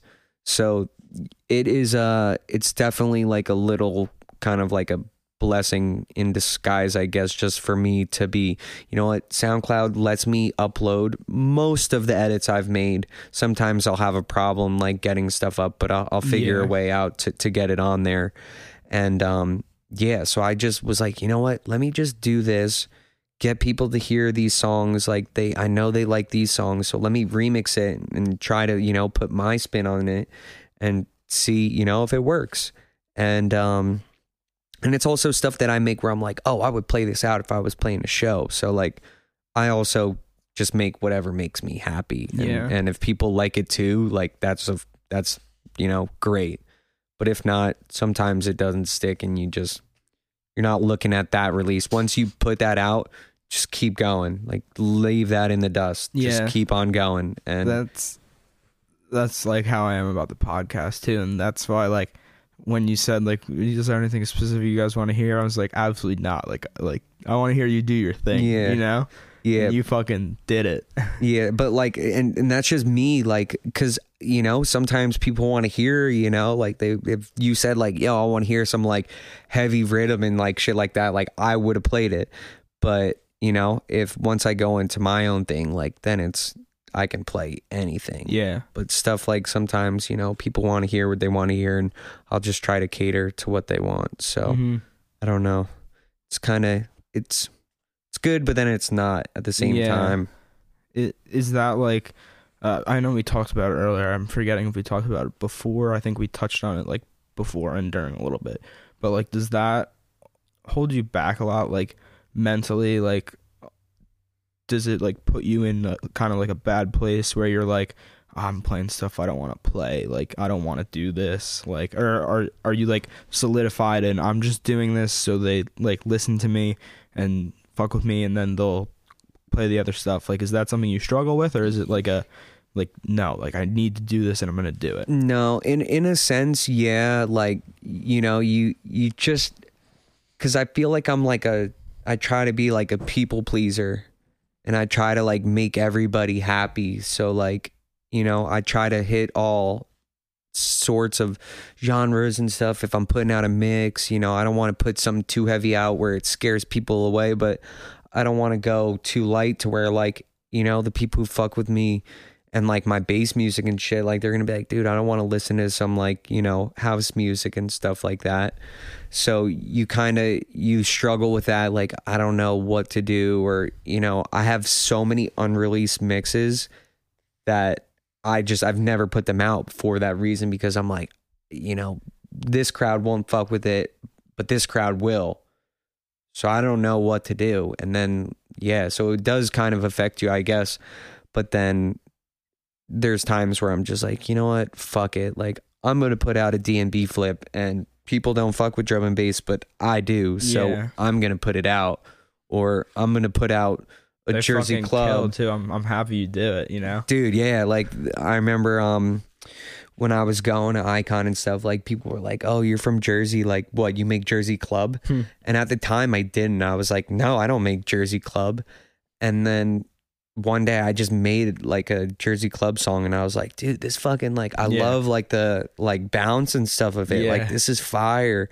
And then I kind of just would, you know, I'd hear a song in the radio and get ideas in my head and be like, "Oh, like I can make this," you know, and that's really how it all happens. I remember my brother's girlfriend, she sent me this, or her and my brothers were jet skiing, and she posted a video of the song, like with the song Body, like as the, you know, background of the video. And I hit her up and I was like, "What is that song? I have a fucking idea in my head for it." And she sent it to me, and like I always say to her, like, "Yo, if I didn't hear that song from you, like I wouldn't have remixed it." And which is to this day one of my biggest remixes. Yeah, go listen to that. Yeah, that one definitely, it's like it's almost at like 50,000 streams. Damn. Which is, dude, I'm fucking blown away by it. Like, whoa, that's crazy. It's really cool too to see stuff blow up on Spotify like that. Because I mean, not Spotify, SoundCloud. Because like I personally, like, I go on SoundCloud when people release things, and like if I really want to listen to like a specific thing, like it's not my like go-to with playlists, just because like I feel like Apple Music and Spotify, I have fucking both. Yeah. Like, because I just like listening to people's playlists. Yep. And so like those are my go-to things because they're just so much more like clean. Like, do you find that, like, is that a struggle for you kind of being on SoundCloud? Because like there's kind of a little like not taboo, but just I'm gonna say the word taboo and you'll understand. Yeah, no, like, I get what you're saying. Around it, kind of, where it's like, oh, you just post stuff on SoundCloud. Yeah, like, he's like it's not real. Yeah, like he's just a SoundCloud rapper, like, you know. Yeah, no, everything what you're saying is like spot on. Mm-hmm. People will be like, oh, why don't you release music like on Spotify? And like the edits I do make, like, dude, like, until an artist hits me up and is like, hey, I'll send you the stems, like, and it's an official remix, then that's when it'll get posted like to those places. But that hasn't happened yet. So it's like, do you like reach out a lot to them and like ask? No, I never you don't like want to be like pushy with them. Yeah, I don't want to be pushy with stems and stuff like that. Oh, dude, all the time. And if you make something that's dope, like, and you send it to the artist, like, and they fuck with it so heavy, like, they'll be like, oh, you made this edit without the stems, like, here, let me send you the stems, and then make it like official. But yeah, that's never happened. And I know you could do the remix contests and stuff, but yeah, I don't want to upload like remixes on Spotify or Apple Music, because I was thinking like maybe next year, like 2021, I don't know if I would wait another year, but I want to start putting out original music and you know, getting stuff on like Subsidia or like Wakan, like stuff like that, like some like dope like hybrid trap attainable. Like dubstep. No, I know for a fact like, it is easily. Like I have songs that are like, I'm like, oh shit, like they definitely would sign this. As you like, just imagine the stuff that you haven't made yet too. Dude, you know, yeah, like as you're making more and like growing and learning new things, new tricks, new tools in your belt of like producing. Like, that's how it happens. How much better it's gonna be and how much more likely, especially if like, even if you're just sending the stuff now and they like just see it and like hear and they're like, oh, this is kind of cool. You know, like, just to like get that name like recognition. Like if they see like you sending them shit like every month, like eventually that they're gonna be like, okay, he's dedicated. Like, you know? No, of course. And what's dope that you're saying is like, well, one, I don't really get to like talk about stuff like this with many people because not many people like know shit like this, but literally everything you said is spot on, because I send stuff to people and like, you know, sometimes they didn't answer at first. Like people, you know, they'll see it and, you know, you'll see that they're listening, but they're not downloading, and you're like, fuck, man. And you're like, you'll get discouraged, but like, dude, you just keep doing it, and they'll be like, oh, I know this guy. I heard. And there's artists like fucking, like I know Luca Lush. Like I send my stuff to him all the time, and dude, he totally like would butcher my name every single time he would go on his live streams, and I'm just like, fuck, like goddamn. And now, like, not that you're like friendly, but like now when I email him, like he'll answer me right away and like hit me back up, like ask how I'm doing and shit like that. And like, so it's just stuff like that. People will be like, oh, this kid's gotten so much better, like since he first started sending me stuff. Or, you know, dudes like Nitty Gritty, like I talked to and stuff, and like I would send him tunes and shit, and he'd be like, you know, like this is dope, but like I think if you changed it this way and you know, worked on your mixing and stuff, like you'd be that much better. And then, you know, over 6 months you keep sending stuff, and he's like, dude, you listen to me, like you're fucking doing great. And that's all you need, is just like somebody to be like, hey, you can't hear from everybody like, yo, you're fucking killing it, because then it's like that doesn't really it doesn't like help you at all. But definitely like artists, like saying, like giving you, I always, whenever I send stuff, I never ask people to like repost. I'll say, if you guys like, any support is always appreciated, and if you could give me feedback, like that can help me. And I'm not a bitch. Give me constructive criticism. I'm not going to get offended. There's people who will get so butthurt if you're like, hey, I think you should do this. They'll like, you know, because I get it. It's your baby. You worked on that, and like you fucking put your heart and soul into it. And when someone tells you like, yo, it's not good, like, you know, you want to get offended. But it's not like that. They're just trying to like help you and make you better as like a producer.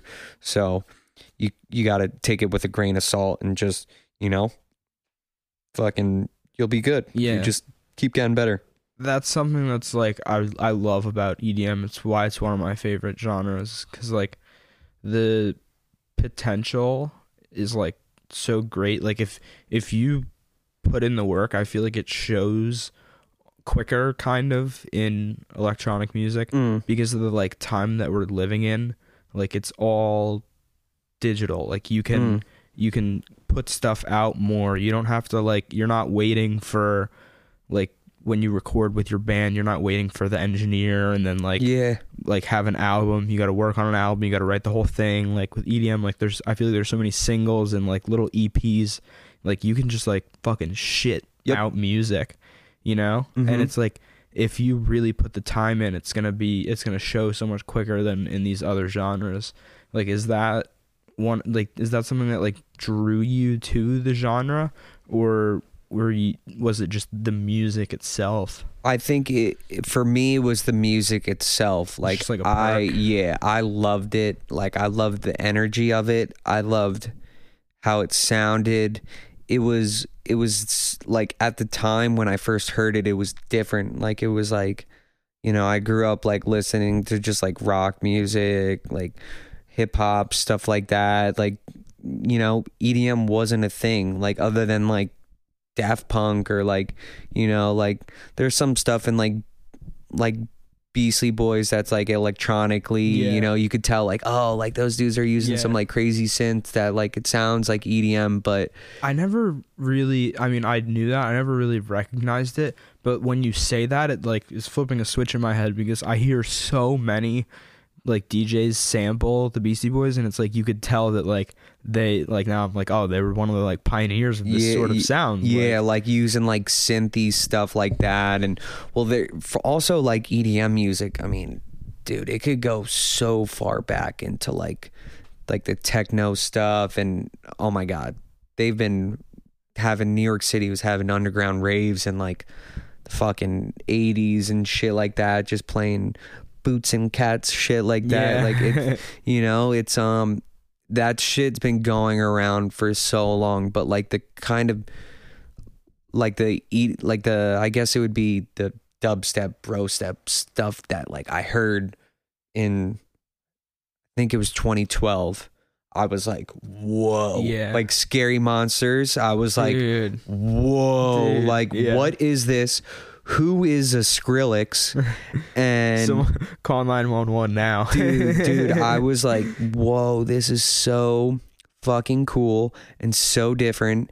And dude, like that just it made me like want to dig deeper. Like, okay, like there's more dudes than just Skrillex and Flux Pavilion. Dude, that's the wall that I hit. I was like, back in the day I thought Skrillex was the only because I didn't hear of anyone else, so I was like, oh, this is Skrillex, this is cool. I bought the albums, like I bought the Bangarang album, or I forget what's it called, with Bangarang and shit on it, like that like one album that everyone listened. Was it Scary or Nice Spirits? Scary. So that was the first one. That was like that wasn't the Bangarang one, but I think the Bangarang might have been their own album or EP. I'm not sure. Well, they did the song with the Doors and stuff like that. Like that album was fucking sick. Whatever the album was, like I remember I had those, like that one or the like couple, and it was like, this is like the coolest thing that I've ever heard. And then eventually I just fell off because he wasn't releasing a lot of music, and I didn't know of anyone else. I think I like randomly heard like a Daft Punk song, but I like wasn't like ready for it, I guess. Like it was just some like really out there shit that I was like, the fuck is this kind of thing. But yeah, like, sorry, where were you? I just totally cut you off, I think. No. So I just I think like Daft Punk, trying to think of some like earlier like guys who were doing like, or putting on, I guess, like a name for like EDM type things. I mean, just Flux Pavilion, like you said. Yeah, a little bit, right? Like, or was that just you kind of stumbled upon him? Well, yeah, that was just like a stumbled upon like type, like, whoa, like this is fucking cool. And then draw. So then, that first show was like Brown and Gammon, who I'll have to send you some songs. This dude made some crazy like underground like fucking trippy ass shit. Like if you were sober and you heard it, you would think that you were on acid or something. And then like God forbid you're doing drugs at the show. Like it was like the coolest fucking thing ever. And dude, Brown and Gammon was sick, but I don't know what's going on with him. Rest in peace, Cookie Monster. He was on some like fucking heavy, because like Flux was on like the more like mainstream dubstep, but Cookie Monster and Fun Case were like on this angry, like I might have crazy sound. I might have seen him, or maybe I missed him at a show, at a festival. The two of them, I think I saw Fun Case. I forget. Yeah, they would go back to back a lot. Those guys. Maybe it was them back to back and I missed it. I don't know. Yeah, they definitely were super dope. Yeah, rest in peace, Cookie Monster. Yeah. I don't know how he, to this day, how he died. I'm pretty sure he might have committed suicide. Because I think his team was like posting like, hey, check in on your people. And like the way that people were making it seem, it like kind of, I got the impression like, oh man, like, because I know with COVID and stuff, like people are like, you know, they're out of work and they're just depressed or stuff like that, have mental issues or health problems, stuff like that. And dude, that was really sad. And then the IO thing, that was really sad too, because I feel like he goes by IO. I don't know if I'm familiar. I don't know why you wouldn't be, but I feel like you would. He's maybe if I heard it. I'll show you a picture of him. He went to Icon, and I would see him in the lobby all the time. He was so cool. He was going by Fox at the time.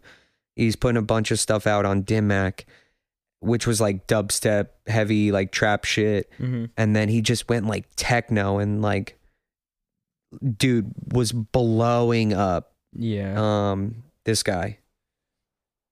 And he was doing stuff with like Deadmau5 and stuff, and dude, I'm pretty sure he might have committed suicide, which is terrible. Dude, like, so he's posted like so he passed, their team posted November 24th on his page about him passing. And on November 18th he posted a picture of himself, that picture. And it says, do you ever question your life? Like, so he was like throwing out like subliminal messages, like low key, which is really, really, really sad. And check in on your friends, people. Yeah, for sure. Be nice to people. For sure. Definitely don't be a dick. Yeah. You don't know what people are going through, and definitely reach out to your friends and simple text of like, hey, how you doing? Yeah, like, or you want to grab lunch. Like, that shit can really change someone's like outlook on life and not think like that they're alone, because people have fucking problems and shit, and everybody goes through it, but sometimes people don't think that they'll ever get out of it. So yeah, definitely reach out to your friends and shit like that. For sure. One like last thing that I wanted to touch on, because I've probably been going for a while and we could easily continue for a really long time, chilling, man. Is we talked earlier about being into a lot of different like genres of music, like stuff like metal and like country, stuff like that. Like I listen to like funk and the blues and like jazz, like everything I can like get my hands on. Like I just shout out to God's Violin. She sent me a like classical music playlist. She's this violinist, and she like makes EDM. Oh, that's sick. Yeah, she works a lot with that kid Sacred Scrolls I was talking about. Yeah, I'll have to check both shout of them outs out. to Brian to Sacred Scrolls. But so they like, she sent me this like classical music playlist because she's like violinist. Okay. Like, and it's like a whole like, there's so many like different worlds. It's like incredible. Where do you like dabble in the most outside of EDM? I'm gonna say hip hop. Okay. Because I make a lot of beats. I make a lot of beats that are like I don't really like to send my stuff out, because you kind of have to like set like a standard for yourself, as in like I can't just like give away beats for free. Yeah. Like, because I know like the beats I make and stuff, like I'll hear like fucking songs by like rappers and shit that I like, and I'm like, dude, I could have made that beat like 110%, or I have beats that are way better than that. Yeah. But so that's why I'm like, dude, I can't be like giving my stuff out for free, but I'll send them to like artists I fuck with, and if I definitely fuck with you, like I will give you beats, like no charge, whatever. We could split royalties, whatever. I'm not really worried about that, because it's not like I'm gonna, unless I was putting out something that was getting like millions of streams. But yeah, like there's artists I've worked with that I'll give beats to for free and stuff, and just because I genuinely want to work with them. But yeah, definitely I feel like the goal is to like do the EDM stuff, and like on the side like have like a little project of like, hopefully somewhere down the line getting placements and stuff like that would be sick. Maybe get on BeatStars, or I know like websites like that are kind of hard to like sell your beats on. There's so many kids who are killing it nowadays who like do that. Exactly. It's just an oversaturated business. But if you get your hands on like, or ever in the studio with somebody, like you never know what could happen. Like you could fucking make a song with Post Malone, and sounds like your neighbors are vacuuming and yelling and partying. See, this is something that we'll laugh at in the future when we have like a studio. Yeah. Well, like, remember? Yeah, hip hop. I like I like hip hop a lot, because like it's one of those genres that goes like kind of marries well with EDM. I think pop is one too that like incredibly like you could see the influence, and like you can have pop people on EDM songs, and you can have EDM people on pop songs, and you can have EDM people even on like rap songs. Yeah, and, like, look at Marshmello. Exactly. I love like producing for Juice and shit. Yeah, yep. I love that. That's one of my favorite things. Like I really like fucking like Sullivan King and shit like that. Yeah. They get like the like metal shit, like some like metal dubstep, and you're like, fuck, like, dude. That's what I was. You're friends with Dennis. Yeah. Shout out Dennis. Yeah. Shout out Dennis Mascara. Waking Up brand.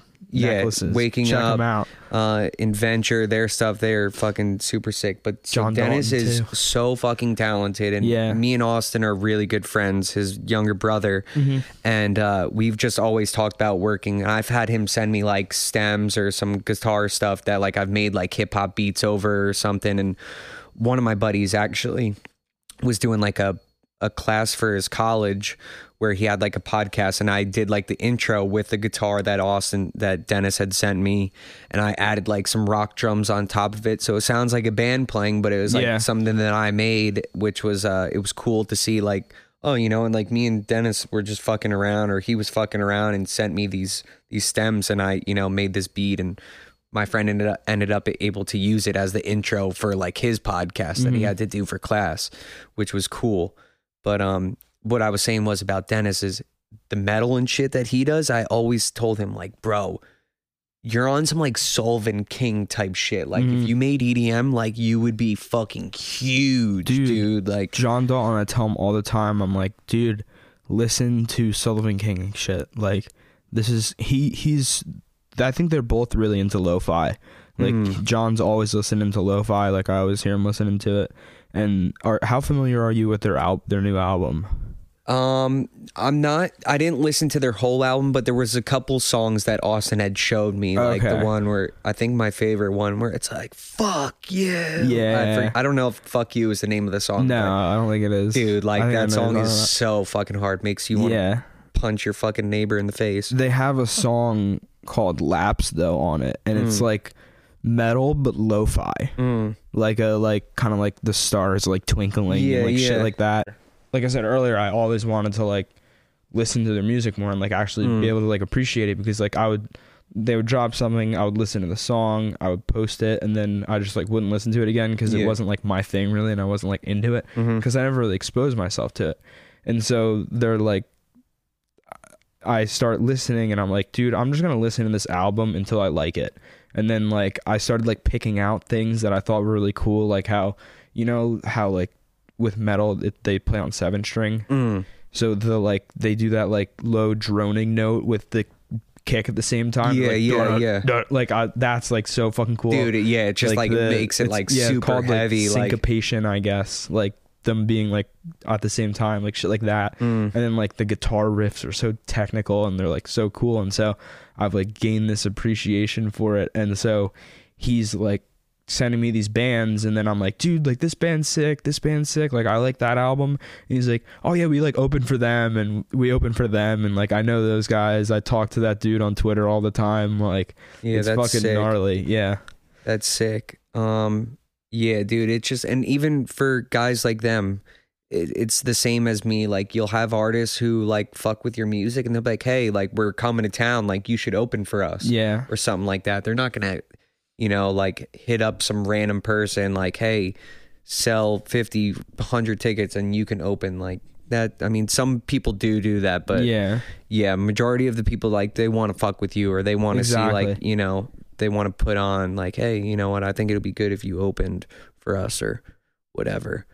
But yeah, that's one of my like favorite things about the like local scene too, is like it's not like that at all really. Like any if you're having a show and you need an opener, you're gonna find an opener, and you're not gonna like, because you like need to find someone really, like, you know, like or they put it together and it's not like there's these like requirements and shit, like you're just kind of playing with your friends, you know, like it's awesome. Yeah, exactly. And it's kind of like how you see Adam Sandler doing movies with all the same guys. Dude, like, you want to work with people who you like. That Adam Sandler is like one of my heroes for that. He's great, dude. Because he's it's great. Like that is like what he puts on for all of his homies. That's like what I aspire to be, you know, like I just want to like literally like I want everything that I ever gain, like fame wise or money wise, to just be like for everyone else around me, because like they are the reason that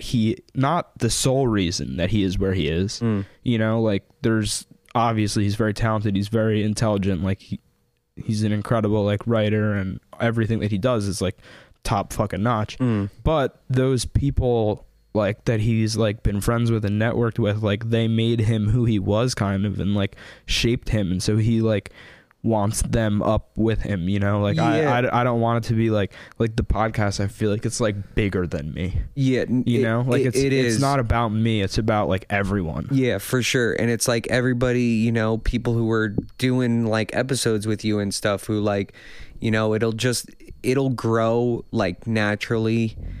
But so for the Adam Sandler thing, like he likes to work with artists that he likes to work with, and it's like doing shows. You want to work with artists you want to work with. You don't want to work with someone who's an asshole. You know, you're gonna be like, fuck that guy, I don't want to work with him. But if you and all your homies like work really good together and you guys are like killing it, why not keep working together? Like, you know, why not go on tour together? And that's how artists end up going on tour and then continuing doing more tours, and fucking it's just a cycle that's been going on forever. Yeah, it's like I feel like the key to like succeeding kind of is just being nice. Yeah, like, you know, like I read genuine. I think it was I was watching the shit on me if you must, but I was watching the Taylor Swift Netflix documentary, and she was like, I think she said, it might have been something else that I'm thinking of, but I think she said, I'm here because like I'm nice to people and like I'm genuine, or something along those lines. And it's like, that's all you really need to do is just like be genuine and like be a good person.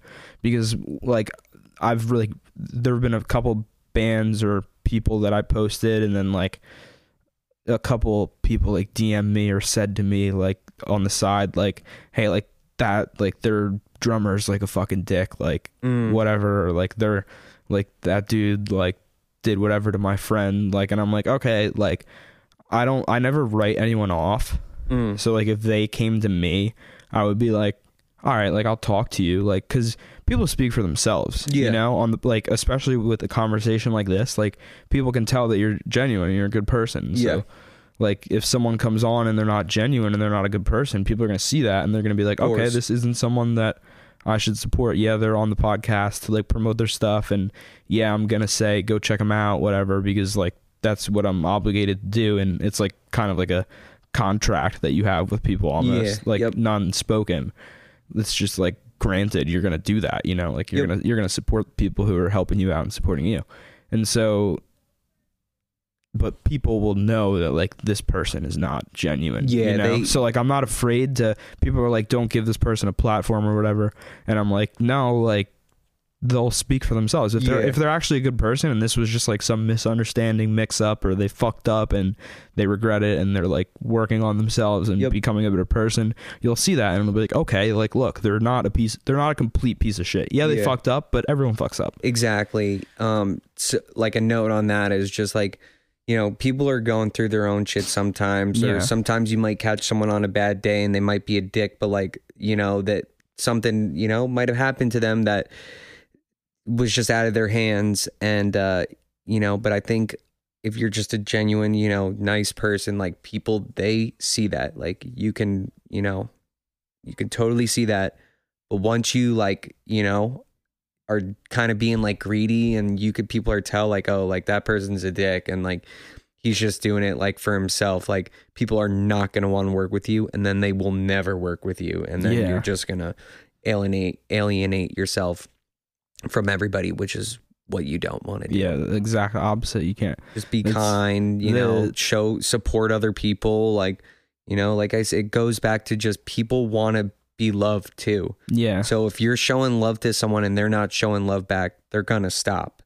But if you're showing love, even a simple like, even a simple share, like it can go a long way. You know, like how it's not that I base my happiness and like satisfaction off the amount of views or likes or whatever comments, but like when I do see that stuff, it does like elevate me a little bit, you know? So it's so like meaningful for someone to be like, dude, I like, for someone to take the time out of their busy day when they're doing tons of shit to like sit and listen to what you're doing, especially with a podcast. Because if someone texts me and says, I listened to the whole like whatever podcast, like this, I thought you guys talking about this was sick, or like something like genuine and like positive about it that like I see as well, so I know it's like real, and they listen to it, it's like the most meaningful thing in the world, you know? Of like course.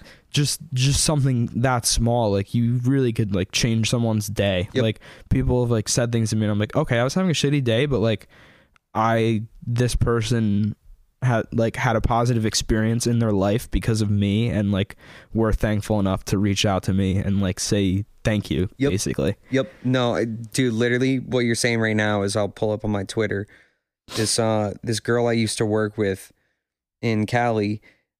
She used to bring her son in all the time and stuff, and like she was always super supportive of me, like doing music and shit. And like she might have not fucked with EDM, but like this girl made a SoundCloud to repost like all of my stuff, like shared on her Facebook, like shared with her family. Like, so she tweeted at me yesterday and was like, at DJ Nicodemus would be so proud of my son. My son is jamming out to his music, LOL. And I could have just like liked it and not answered and been like, oh, hi, cool. But like, dude, that fucking made my day. And I said to her, I was like, this made my absolute day. I miss y'all.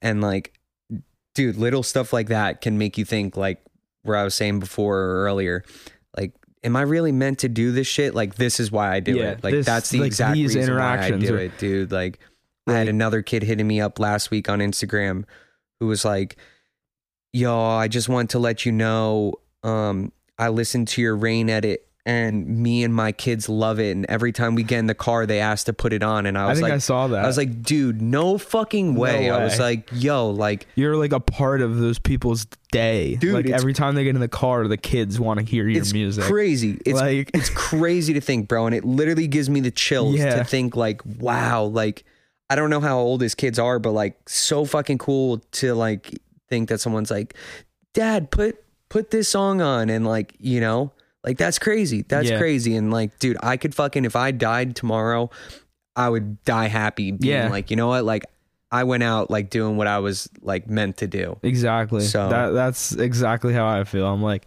you know, I want to do this a lot more because it makes me happy and I enjoy it.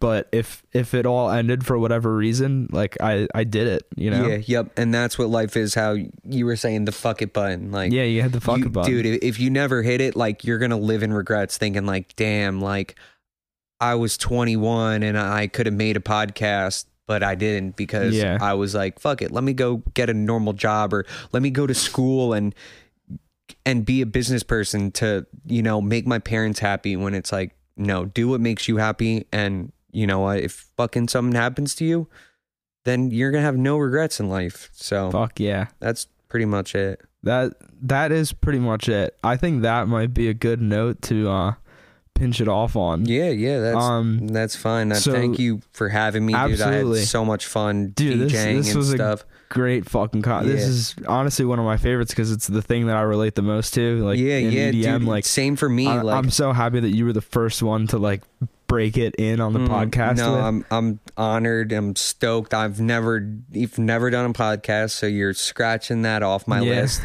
You know, I don't really get to, like I said earlier, I don't get to talk to people about this much because, like, you know, I have my friends who will support me and stuff, but nobody really, like, I get to talk like music with. And that's like my passion. So yeah, I loved being here today. Like I said, thank you so much for having me. Your plugs, plug your shit. Plugs. If anyone's still here, I'll put them in the front too. But. Yeah. So you can follow me at DJ Nicodemus, DJ NICODEMUS on Instagram, Twitter, SoundCloud. Pretty much everything. I think YouTube as well. Nothing on there yet, but I think we might start doing either vlogs or like track breakdown, something. Just trying, you know, I was saying I want to maybe possibly get on Twitch, just try to, you know, get ahead, because, you know, if I'm not doing something like that, there's someone's going to come up and surpass me. So just got to keep building out. So yeah, any of those, DJ Nicodemus, you can follow me anywhere and I will follow you back. That's something that before we end, I was wanting a couple times to mention something about that. I see people who have 0 followers and shit like that. Oh, dude, it's just a look. I'm like, come on now. It's just like not a douche move. I get it. Like, no, I get you want it. the aesthetic of like the look to, but like, you can just on your page to look cool. All you have to do is like, you can mute people. Like if someone's just posting like their gym shit and you don't look at their gym shit or like something like that. Yep. You know? But I mean, granted, I don't really do that a lot. I do that. The only people I do that with are people who aren't like posting like content that's like that they're trying to like promote and shit. You know, like I'm not gonna like repost people's selfies and shit. Like if you're only posting selfies, I get that. I might mute it, but so I actually just exposed myself a little bit I'll there just to all the say this real quick. I don't like mute anybody's stuff. Yeah. But like I was saying, how people like being they like feeling loved too. Dude, I'll scroll through my Instagram and dude, I'll see someone with like their truck or something.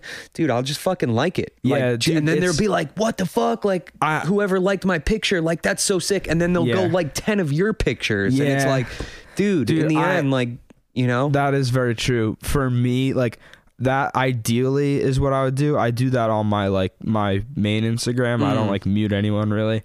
But on the podcast Instagram, I just need it to be like a constant flow of things that I need to repost or like promote for my friends, you know? Yeah, of course. Because if there's all the other shit, I just can't like, but also in the same vein, I do follow a lot of like artists' personal stuff and I'm always like interacting with them on that and stuff. Yeah. But yeah, my main Instagram is where I would do the interaction like that. Yeah, and shout out to you and shout out to Joe. I know Joe had to go home, but like, dude, you like support like every single like artist or people who's like doing stuff around here, which like I hope that people don't take that for granted, because then they'll be sadly mistaken when you're not reposting their stuff or showing support. But like, dude, there's no really people out here doing it because they just there's a few podcasts that are doing it in the scene. Like Only Posers Don't Listen. There's a couple other ones. They're actually like, but they're more like just one genre, I think. Not one genre, but like the like punk kind of scene. Almost. Yeah. No, so for you all guys your punk hit the heads with Only everything. Posers Don't Listen. Yeah. So shout outs to Vital Ventures. Dude, yeah. Shout out to Vital Ventures. That's my family right there. They're great people. Go buy some merch. Go to their Instagram, Vital Ventures. How do you know merch. him, by the way? Me and Liam, the owner who started it, we went to high school together. Okay. And I met him. I think I was like a freshman in high school, and I think we went to middle school together, but we didn't know each other. Mm-hmm. And then I think we had a class together freshman year, and I was like, oh, like that's cool. Like this dude's cool as hell, and like. So then me and him, we were going to skate parks and stuff like that and doing stuff. And then, we just were always good friends throughout high school and stuff. But then once I moved out to Cali and like he was doing his own thing and it was like, oh, we're both doing like, shit now. Yeah, just both like doing shit. Like and then I came back and like he was starting up Vital Ventures and like I was telling him, I'm like, bro, this is going to be a huge company. Yeah. Like I can see the potential. And like already like the amount of people that are like supporting it, like it's only going to keep going up. And like kind of like how you see Virginity Rocks and like Zoomies. Like I tell him, I'm like, bro, your stuff is going to be in PacSun. It's going to be in Brave New World. Like it's going to happen. Just keep doing it and don't give up. And it has a huge, huge, huge future. And I love their stuff. I don't even just support it because he's my friend. Like, it's genuinely like a cool fucking brand. No, like, it looks dude, fucking like it's sick, dude. Like it's so sick, and like everything that he's doing, like hitting, surf, skate, like just everything, like hiking, you name it. Yeah, they've got motorcycles. Like, dude, he's nailed a market that like I haven't like wanted to support somebody so much where I'm like, dude. I believe in this. Like it's like a really I'm fucking investing in it. Like it's a really cool lifestyle brand. Yeah, dude, it's great. Like you don't have to be a fan of Vital Ventures, but if you see the logo, you're like, oh, that's dope. Like I would buy that merch because it's sick. But then like everything behind it, like it makes it that much more cooler. Yeah, I want to see him do like. I want to see him fucking go up 1,000 and it's just at Vital Ventures, right? Is there an underscore? No, I think it's just Vital Ventures. You could find them on Instagram. They have their website in their bio. Yeah, in the bio. Go buy everything. It's Christmas. Buy your whoever anything, and you missed out on the Black Friday deal. They did 50% off. Oh yeah, that was a steal. I've been meaning to get shit from him. I was talking to him, but I'm just like so fucking broke that I need to like a next paycheck. I can buy another piece of merch because I just buy so much fucking merch. Even though someone like you support so many people to where sometimes you don't have money, and like you know, people got to understand that. Like there's even with like stuff with Liam, like I want to buy each and everything that he posts, but you just really can't. But you can like repost all of it. Yes, you know. He has never asked me once. Like I always repost his stuff. I'm always just anything, because one person might see it and then, you know, they'll buy stuff or they'll send to whoever. And, you know, I've had my mom's boyfriend's kids, they saw me posting about the Vital Ventures and they were like, oh, like, what's this brand you're posting about? Like, it's really cool. Like, I want to buy stuff. And I was like, hell yeah, dude, like buy stuff. I was like, this is one of my best friends. Like, go buy the shit out of it. And I think they bought like, I don't know how much stuff, but she bought like a bunch of sweatshirts and jackets, shirts and stuff like that. So that the other thing too is like, just even if you just have one shirt, like put that in your fucking rotation of clothes that you wear, you know, right? Like I try to like, before I wear clothes that aren't like someone I know or like an artist's like merch or something like that, like I won't wear clothes that aren't that until my clothes that are all dirty. That's my rule, you know, because so many people come up to me and are like,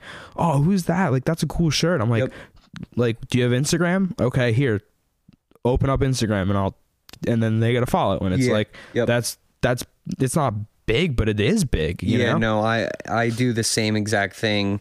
Not even because this shirt is, you know, I don't wear it to like get it out there. It's a fucking dope ass shirt. Yeah, like no, it's a dope shirt, and I would wear it if it was a shitty shirt just to support him. But it's a fucking dope ass shirt, and the amount of people I've had come up to me like, yo, where did you get that shirt? Yeah. I've had my coworkers buy shirts from him. Like I've brought them in shirts and stuff. So like, yeah, I've definitely have had a lot of people be like, yo, that's dope. And as long as you're supporting and you're wearing the shit, like people are going to want to wear it too. And you know, it's definitely, Vital Ventures is a fucking sick brand that one day, mark my words, this podcast, you can go back and listen to it. Yeah. He's going to be one of the biggest brands out there if he keeps 110%. I gotta talk to him about coming on soon for sure. I'm sure he would love that. I got a couple I have a few friends with companies like that I want to get on. Yeah, he's killing it. Shout out to Vital Ventures coming on the podcast if you're hearing this. Yes, sir. Liam. So last note for me is speaking of merch that I got on, this necklace we were talking about, Dennis, Waking Up brand. Yeah, those are sick. Super dope. It's like a bullet shell with like a crystal coming out of the bottom of it. It's fucking sick. My other necklace, my roommate, shout out to M's and Gems. She wire wrapped it for me. She makes cool jewelry. And my sweatshirt, Matty Pask, the boy, gotta check him out. Dude, that sweatshirt is dope. Yeah, it's his EP's sweatshirt. I have a few stickers. I might have an extra sticker I could give you, but like it's the cover of the EP. Yeah, that's cool. No, and the necklaces, they're super dope too. Yeah. I had the one from Waking Up brand. Yeah, I was on that years ago, and then yeah, dude, I was so bummed. I need to buy another one. I would be upset. I would be very upset. Yeah, and then Emily's chains are cool. Those stones, I have a bunch of those stones in my car and stuff that I'll keep around with me, or I'll put them out in the sun, or you gotta let it charge for like a full moon or something like that. Yeah, something like that. I don't know. Yeah, I'm pretty sure that's what it is. Like you put them on a windowsill when it's like a full moon, and like the moon will like charge them up. This is just like a random ass fucking rock. Oh, is it? Yeah. Hopefully not a rock from like the fucking outside at the street. No. Yeah, I think I've told the story before, but I was gonna tell it earlier. I went to that drive-in show, and this kid, like, I was talking to this kid right before we were leaving, and it was at the very end, and it was like over, and then I was just like kind of wandering around, like, oh, I have to leave now, like, and like he was kind of doing the same thing, and we were just like, how do we just leave now? Like, that's funny. Like what? And then he was like, yeah, man, I don't know. Like, he was like, wait, and he was like, stay right here, and then he like ran and like got this huge ass fucking rock. and like handed it to me and was like, this was charging the show's energy like both nights, and like just fucking gave it to me, and I was like, oh my god, that's awesome. So I had her fucking wrap a bunch of them. So that was the rock. This is, that's sick. I like broke it into a few different pieces and like made necklaces out of it. It's awesome, dude. That's cool. I think I have, if you want one, I think I have another. I've just been like kind of giving them to people because the dude just gave it to me. So like, keep that for yourself. But that is like, no, like I have a bunch. Wild. I have a bunch, and I still have like a majority of the rock. So like, you're more than welcome. Yeah, I just think like about like the, like kind of how we said, like the whole night charged, like, or for 2 nights, like that's like something. Yeah, you know, that's cool. Even like if it's just kind of like a. Not a thing. It's still like it was there. Like this was there. Yeah, you like me and this are the only 2 things that I have in my life that were there really. Yeah, you know? and also cool. That will bring back good memories. Like you can, you know, like think back to like, oh, I remember like this specific thing. Then where if you weren't wearing anything at all, it might just be like another thought that you know, you're not really gonna think about. But that's cool as hell. That like I could picture someone like just like tripping, like hold on 1 second, coming just back like rolling his I got ass this off. fucking rock, dude, that's cool. We'll call it on that. But, can I get one more check? Check. Okay, we're golden. We are good to go.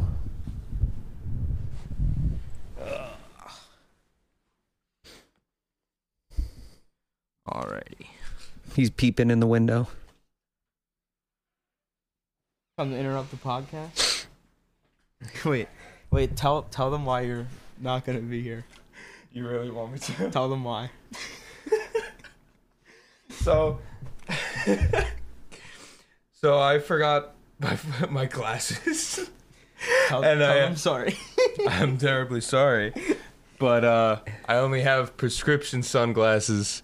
So if I drive at night, I'm actually legally blind, and I will probably do damage to myself or others. So that's why I'm absent. No bueno. Thanks. I forgot my hat. I think it's over here. Over behind me? Right here. Yeah. Alright, dude. Be safe. Get home before dark. Yeah. Everybody listen to Nico Damas. Yes, sir. Yes. Awesome. On SoundCloud. All right.